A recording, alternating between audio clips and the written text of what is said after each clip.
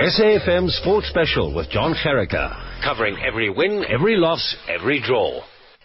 Let's go to cricket now, to Bangladesh, to the Proteas team manager, and Dr. Mohamed Moosajee joins us on the line. Doctor, thanks very much for joining us. First of all, congratulations to you and the team. Quite a great victory against Bangladesh. Very one-sided match. Thank you, John. Thanks for having me on your show. And as I'm sure the results show that it was one-sided, but let me say it was a very difficult wicket to actually bat on up front and get the runs on the board, and all credit to the batsman. So literally it's our first match of a very long season. It is the start of a season. Are the boys feeling strong? Was there dust to brush off? Yeah, I mean the biggest adjustment in this week has been to the heat and the humidity. It's been mid-30s, the temperature and the humidity of over 75%. So that's been the biggest challenge. But fortunately, a lot of the guys have played in the IPL, so they have adjusted reasonably well to the conditions. It's amazing how that has changed the subcontinent. That's the talking point that we've been focusing on leading up to this, is how that IPL has changed South Africans, the top guys especially, to be able to play on the subcontinent. Without a doubt. I mean, we were just chatting the other day in the team meeting. The guys that play all the formats, some of them will be spending 6 months this year in the subcontinent. Sure. Let's talk about the reason we've got you on the phone, and it was inspired by a comment, an article by Nick Howson, How Sports People Survive During the Muslim Fasting Month, or Ramadan. And it's been something that's plagued sports people across the globe. Footballers have had matches scheduled, cricketers especially, and that's a full day. In a nutshell, if you have to fast from sunrise to sunset, how do you play a cricket match or a football match? Oh, without a doubt. I mean, the jury is still out there whether fasting impacts sports and performance. But maybe from a bit of a background perspective, as you know, fasting is a spiritual act. For most people, it's about increasing their God consciousness. It brings about personal improvement through some form of self-restraint. What remains controversial is whether or not sports is impacted or performance does dip or not. Some of the things to consider, and it's all speculation at the moment, is the hydration status of athletes, the sleep-wake cycle, because most of the sports people are waking up way before dawn to get in some food or drink. You need to consider the environment and the conditions. I mean, playing in the subcontinent where you're playing in the searing heat that can take its toll. You've got to look at things like the intensity of training, the types of training. The lack of sleep does, again, cause tiredness. Sports types. I mean, a lot of the research has shown that the short duration sports, whether it's football or whether it's like karate or judo, there's not much impact on performance. But definitely once you start looking at the longer sports, and some research has been done on middle distance runners, there has been an element of fatigue, and understandably so.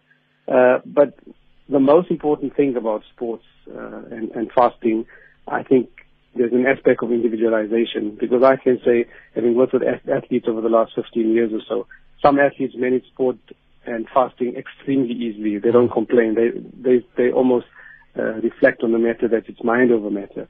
And others find it quite difficult. All right, Dr. Mohamed Moosajee, if you don't mind just holding just a second for us. We just need to get an update on the golf. We go to Paris.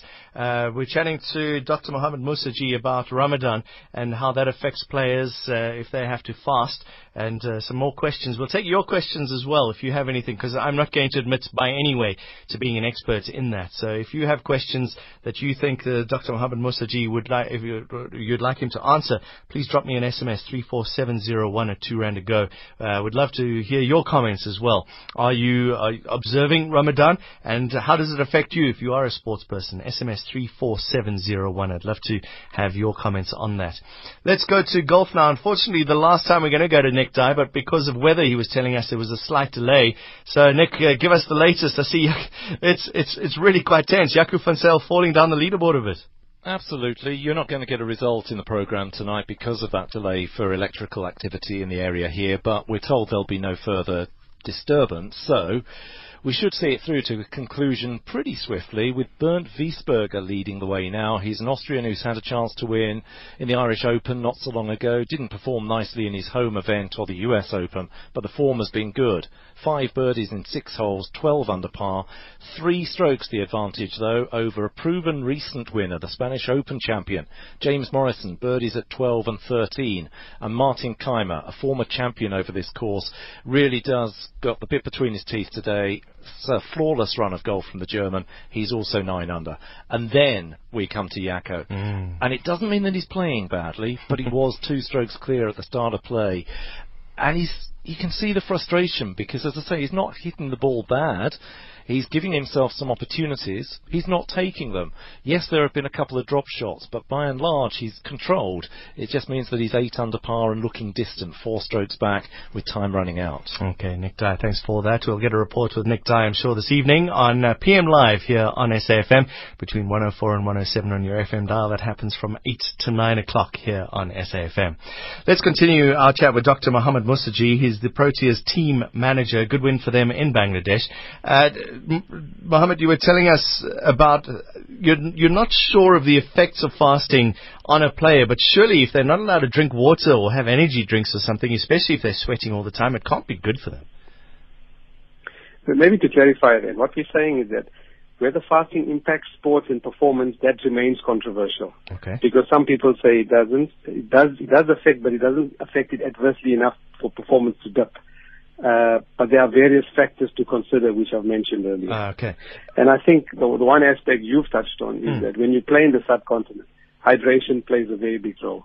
It's because you're playing a long form of the game. I mean, it's different when you play a football game for 90 minutes at high intensity, whereas if you're playing a cricket match, and again, you would need to consider with some of the batsmen, in a test match or playing the T20 format where there's a lot of explosive running, and hydration definitely becomes an issue. And it's going to sound, and by no way am I trying to offend anybody, but are you allowed to cheat? Are you allowed to say, well, actually, I'm very, very thirsty, I'm a professional athlete, I need to have a glass of water? I think, the right to practice one's faith is fundamentally recognized as a universal human right. And from in a South African perspective, our diversity is something that we embrace. So definitely you're not allowed to cheat. But as a traveler, if you're a traveler, then you don't have to fast while you're on tour. You can obviously make it up after the month of Ramadan. Okay. But generally, most of the guys that are on tour with us, if it's a training day, they would fast. And if it's a match day, some of them would not fast and then make it up after the month of Ramadan. It's so much more than just fasting as well. And I think that's, for somebody like me, as I've been doing research, it's not just the fasting. There's a whole lot of other things that go with it, right? Sure, definitely, no doubt. So we're just talking about the physical aspects of it. Is it something that you plan for as a team manager? Is it something that you have to keep in mind? Which of my players are Muslim and which aren't, and how they all work together? I mean, being the team manager, it's important from a scheduling perspective, how we focus on how the year's fixtures are going to sort of map out. But at the same time, being the doctor with the team, we've got a medical committee on tour, which includes the physiotherapist, the fitness trainer, the strength and conditioning coach, and myself. And there's some areas that we touch on in as far as advising a lot of the players. For example, we try and make sure they drink plenty of fluids, before dawn. We make sure that on our training schedule, we avoid training the hottest part of the day, which is midday. So it's either training early morning or as late as possible. From a nutrition aspect, it's about advising and to try and maintain the caloric intake via 2 meals a day as compared to normally we have 3 meals a day. And then, the idea of trying to get in a daytime nap or siesta, because we find it helps with limiting fatigue and improving recovery as well. So there's a lot for you to think about. And the one story, this Nick Housen article that we're talking about is how the mind of the player, would it be as focused on the sport if there's all these other things? It's also time to focus on your religion, focus on poor people or something that you're thinking about. Is the mind, the psychological mind, still there for a player? I think for the international sportsmen and the landscape that we find ourselves in, especially in the South African perspective, I mean, we've got 4 of the South African players who observe fasting during the month of Ramadan. And I can safely say that and none of them have been adversely impacted or affected in as far as their, mental skills are concerned, or whether or not they get sidetracked, getting busy with other stuff. So all good. And just before I can't let you go without talking about the drone that the Proteas, the TV crew that were there that threw the drone up. What's the story with the drone? Yeah, we've got our TV camera crew who've been running with the Protea Fire campaign and the Proteas TV, and they saw this drone be used during the IPL, and they thought it would be, it would get some great pictures for the behind-the-scenes footage. Unfortunately, no one bothered to check that the Bangladesh laws had changed in December, and there's no unmanned sort of aircraft allowed, and special permission is needed for that. So we were kindly told not to use it, which we've agreed to. And now they're going to tell you, kindly please stop beating us so convincingly and give us a chance next time around. Doctor, it's been great chatting to you. Thanks very much for that. Good luck to you and the boys, and tell them South Africa are behind them. I'm sure you guys look at the tweets and all the news reports as well from this side. So thank you very much for joining us. Much appreciated. Thank you. Dr. Mohamed Moosajee, team manager of the Proteas. The impact of Ramadan for sportsmen and women, it certainly is something to think about. And as you heard there, they look at fixtures. They look at the way things are moved around in the world to make sure that it doesn't impact them too much.